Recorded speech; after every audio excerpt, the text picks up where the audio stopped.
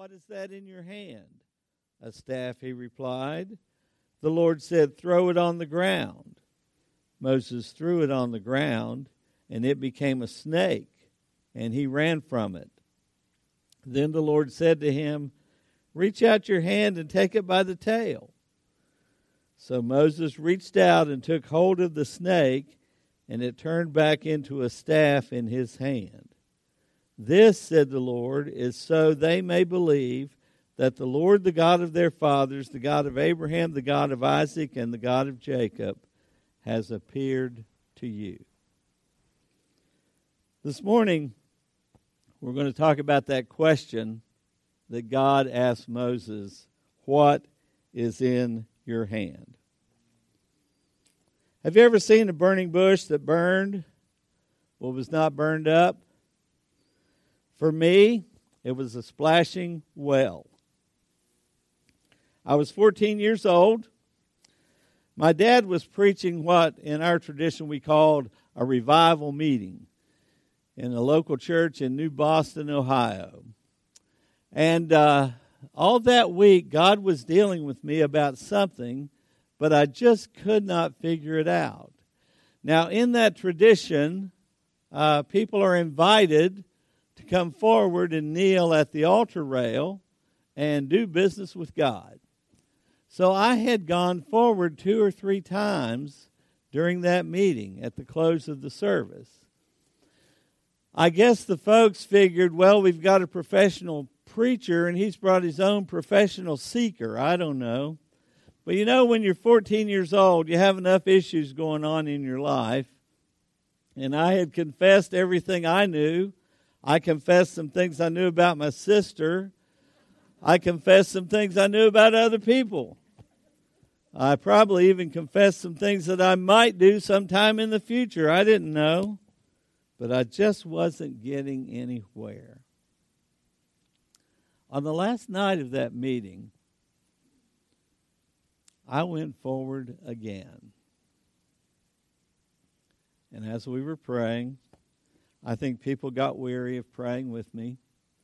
I remember as I was kneeling there, my dad was kneeling on my right side, praying with me. I think even my mom got tired of praying, and she got up and left. Our friend Ray was the organist in that little church. And Ray had been playing the organ, soft music, you know.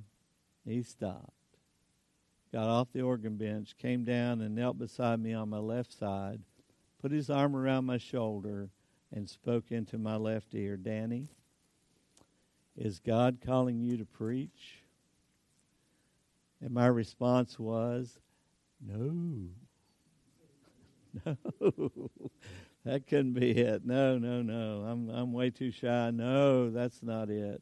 No, And Ray says, "Just say yes to him from the bottom of your heart." Now, I'm a visual person, okay? So immediately when he said that, I had this image of my grandpa's well in my mind. Now, we weren't supposed to do this, but we loved to take the bucket that was hooked to the rope, that was hooked to the crank, you know, and throw it as hard as we could down into that well. Watch that old crank just spinning. You could look down in the well, and you could see the reflection of the sky way down there in that dark water. And when the bucket would hit the water, the sky would explode. And I had the image of that yes tumbling to the bottom of my heart. And when it hit the bottom, I had what the Apostle Paul calls the witness of the Spirit. That yes, indeed, God was calling me to preach.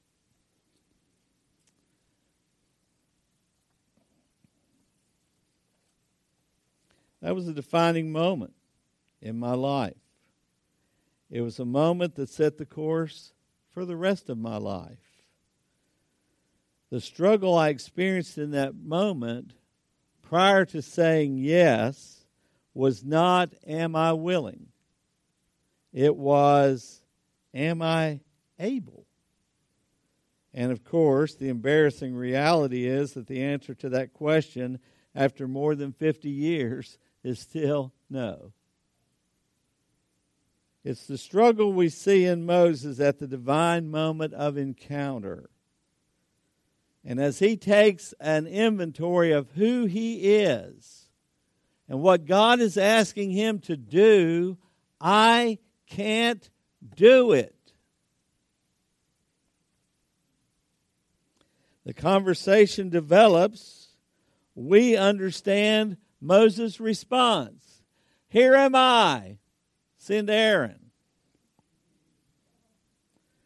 The call of God on a person's life is one of the most puzzling things for the natural mind to try to understand and comprehend.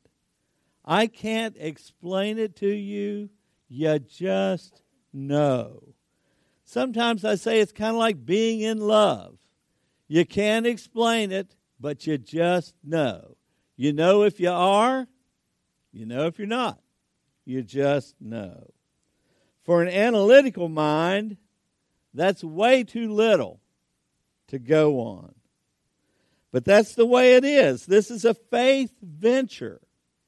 And when you say yes to God, you receive a peace that passes human understanding. So here's the deal. All are called. All are called to salvation through the grace of God and the work of Jesus on the cross and through his resurrection. And by the life-giving work of the Holy Spirit, we are all called into this saving relationship with God. And beyond that, all are called to what the church calls sanctification. Now, that's a big old religious term, but what it means is everyone who receives the gift of salvation enters into an ongoing relationship with God where, in response to our obedience and trust, he does an ongoing, continuing work in our lives that over time makes us more and more like Christ and less like the person we used to be. The New Testament term for that is growing in grace. But beyond that, we're not just called to be saved and to be sanctified. We're called to service. All of us. Some are called to a specific vocational calling, like I just described that I experienced at age 14, where they are set apart by God and to spend and be spent in his work, placing themselves under authority, glorifying him in a specific place and in a specific way, with a specific assignment, and so advancing the kingdom by living the life, preaching the word, sharing the sacraments, and helping people come to know him and grow to be like him. And the rest of us are called to do that same kind of thing, except from the context of our God-directed life and vocation in a less specific way, but no less authentic and sacrificial way. So in view of our calling, we're all called. I want us to explore this experience of Moses as we allow God to raise our awareness this morning that he is calling us, every one of us. So there are two things that I want to point out about this. The first is this: if God is calling us, all of us, that means that God calls all kinds of people. None of us is the same. We're all different. And he has a specific calling, a specific purpose for every one of our lives. Do you remember Moses' story? his people, the Israelites, had ended up in Egypt because of famine forced them to flee from their land, the land that God had given them. And this rescue effort was engineered by Joseph, one of them, and they prospered greatly in the land. And they multiplied into a large nation within a nation. And they were a great blessing. The Bible says, then there arose a Pharaoh who knew not Joseph, a leader who was unsettled by this group of immigrant people who carried their own name, held to their own allegiances, and worshiped their own God. So out of fear, he began to place restrictions on them. Then he began to oppress them. And finally, to enslave them. Eventually, he issued an order that would eradicate them. Kill all the male babies that are born to them as soon as they are born. And it was into this circumstance that Moses was born. You know the ingenious story of his mom and his sister in the floating basket and Pharaoh's daughter, how his own mother was hired to be his nanny. So along with receiving the best Egypt had to offer, being raised as Pharaoh's grandson, he also received a secret but thorough training in the wisdom of God and the ways of his people. He grew up to see himself a likely leader. He received education and training in all things Egyptian and all things royalty, but he also had this people of Israel training running in the background. His divided loyalties were put to the test one day when he saw an Israelite being mistreated by an Egyptian. He stepped in to intercede, accidentally ended up killing the Egyptian oppressor. He tried to hide his body, but it all came crashing down on him. At 40, he finds himself fleeing Egypt, running for his life, heading for the desert, ending up living in exile, and for the next 40 years, he lives this way. Instead of leading in Egypt or leading the people of God, he's leading sheep.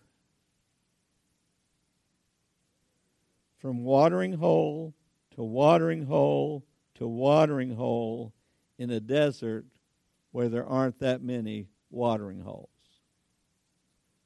He doesn't know it, but he's being prepared by God for phase 3 of his life. If you're a student and you're not going to get your degree completed in 4 years, take heart. It probably won't take you 40 years to get it done. Stick with it. Have you ever heard the statement, God never wastes a hurt?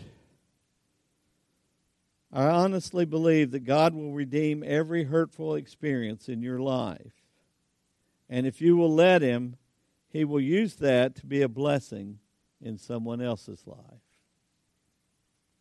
But you have to go through the hurtful experience. In this passage of Scripture, we find him no longer as the likely leader or the self-appointed leader.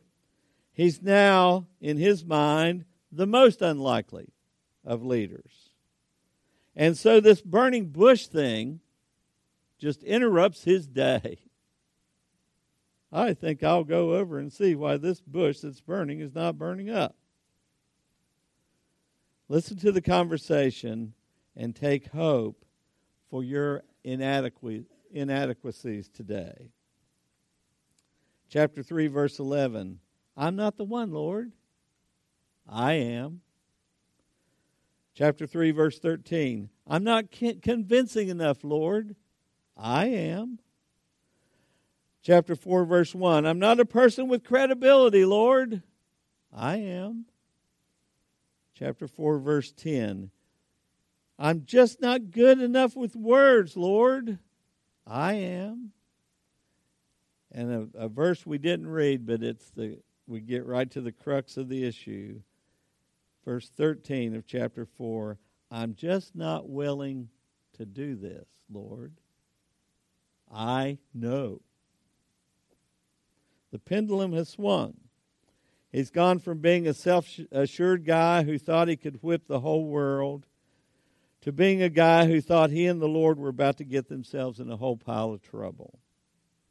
Did you notice the test? Have you ever noticed God's sense of humor in stuff? Show me a sign. Okay.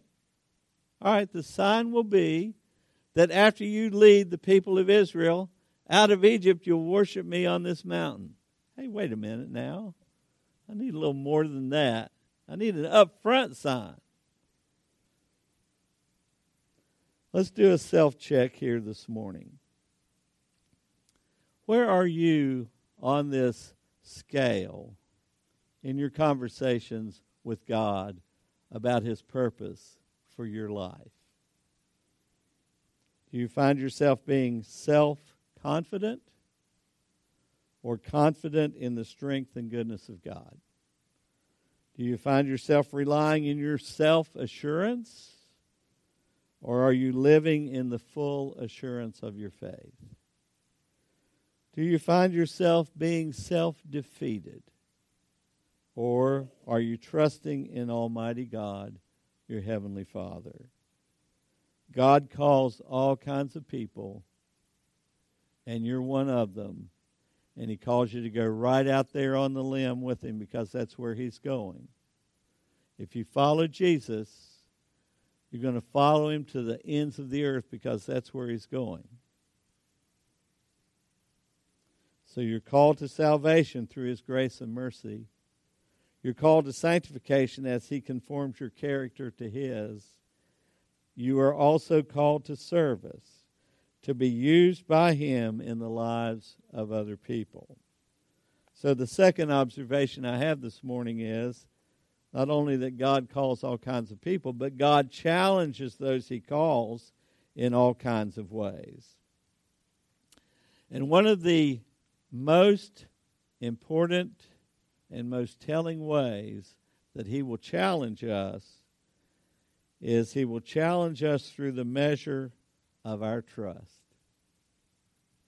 Ultimately, our response to His challenge comes down to one thing. Do we trust Him? From our perspective, we need strength, knowledge, credibility, killer good looks, popularity, eloquence, confidence, and a surefire winning strategy to get this done. From God's perspective, His calling on our life is carried out in His strength, His credibility, His drawing power, His anointing, His integrity, His might, His wisdom and knowledge. And unfortunately, He doesn't always give everybody the killer good looks. So, did you notice that God did not ask Moses if he was able? He asked him in so many words if he was available. So do you trust Him? I find myself in these kind of situations saying, Lord, I don't know if I can do this or not. Or am I actually saying, Lord, I don't know if you can do this or not. Or even more subtly, Lord, I know you can do it, but will you do it? Can I trust you? Moses was stuck in the dry, arid desert of his existence as long as he distrusted God's goodness. You going to leave me hanging here? As long as he distrusted God's power, you going to get me killed here? as long as he distrusted God's wisdom. Do you know what you're doing here? Moses' distrust would lead to disobedience, which would lead him deeper and deeper into a desert of spiritual death. Not to mention the impact on those poor people in slavery in Egypt. You might say, well, God can always call somebody else, right? I love E.V. Hill's explanation of how crucial this burning bush experience was for Moses, for God's people, and frankly, ultimately, for you and me as we sit here today. E.V. Hill says, there ain't no plan B. You're it.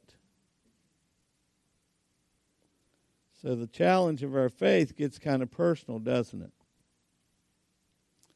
What was the one visible sign that Moses had left in his whole life to identify who he was? The opulence of Pharaoh's house was gone. All the signs of his royal standing, the luxurious surroundings, the rings, the crowns, whatever it was that he used to have in his life that helped people understand who he was just by looking at him, they were all gone. All he had now was a skinny old stick of wood he used for a staff. And everyone who saw him saw the staff and knew he was a shepherd. It was the only tool he had in his toolbox. It was his only claim to fame. It was all he had left. And God asked him to throw it down. Turn it loose. Let it go. If you desire to be saved by God, to be transformed in your character by Him, and to serve Him, you'll have to surrender the things that bring you security. He's going to hold out His hand and ask you to give that to Him. For some of us, it's going to be our money. For some of us, it's going to be our job. For some of us, it's going to be a relationship. For some of us, it's going to be something that has had a hold on us and won't let go, and we won't let go of it. For some of us, it's going to be a future dream. For some of us, it's going to be a dark past. I just want you to know this. I cannot guarantee it. But in my experience, I have learned more often than not, when we surrender to God the things that we hold to most tightly and the things that we love the most, He has a beautiful way of turning around and handing that back to us in a way we never dreamed was possible. You see, it's not the things in our lives that He wants. It's us that He wants. It's our heart. When Moses surrendered his shepherd's rod to God, the rod of Moses became the rod of God. When you make this level of surrender to God, there are things that will happen in you and through you that will amaze you and the people around you. But there are things that will never happen until we fully surrender who we are and what we have. That's the story of Moses. Back a couple of decades ago, there was a Christian song by Ken Medema, a Christian artist, that goes like this. Old Moses, way back there in the wilderness, saw some smoke, came to the bush, but the bush was burning. God said, "Take off your shoes, Moses. You're on holy ground, Moses. I've chosen you to be my man, Moses, way down in Egypt land, Moses. I've chosen you to work for me, Moses. I've chosen you to set my people free." "Not me, Lord. Don't you know I can't talk so good? I stutter all the time. Do you know my brother Aaron? He can sing like an angel. He can talk like a preacher." "Not me, Lord. I can't talk so good. And another thing, how will they know I've been here with you? How will they know what you've sent me to do? Don't you know in Egypt they want little Moses' head? Don't you know in Egypt they want little Moses dead? Don't you know they'll never hear a single word I say? Maybe you'd better get your dirty work done another way." "Not me, Lord." "What's that in your hand, Moses?" "It's just a rod." "Throw it down, Moses." "Do you mean like on the ground?" "Yes," I said, "throw it down, Moses." "Lord, don't take my rod away from me. Don't you know it's my only security? Don't you know when you live out here all alone, a man's got to have something he can call his own?" "Not me, Lord." "Throw it down, Moses." "But Lord." "Throw it down, Moses." "But." "Throw it down, Moses." Moses threw the rod on the ground, and the rod became a hissing snake. Well, Moses started running. Maybe you'd run. I know I'd run. He was running from a hot rod, running from a hissing snake, running scared of what God's going to do, running scared he'll get a hold of you. And the Lord said, "Stop. Pick it up, Moses, by the tail." "Lord, you've not lived here very long. Lord, you've got this whole thing wrong. Don't you know that you never pick up a hissing snake by his..." "Pick it up, Moses." "Oh, Lord, it's a rod again." "Do you know what that means, Moses? Do you know what I'm trying to say, Moses? The rod of Moses became the rod of God. With the rod of God, strike the rock, and the water will come. With the rod of God, part the waters of the sea. With the rod of God, you can strike old Pharaoh dead. With the rod of God, you can set the people free." So what do you hold in your hand today? To what or to whom are you bound? Are you willing to give it to God right now? Give it up. Let it go. Throw it down.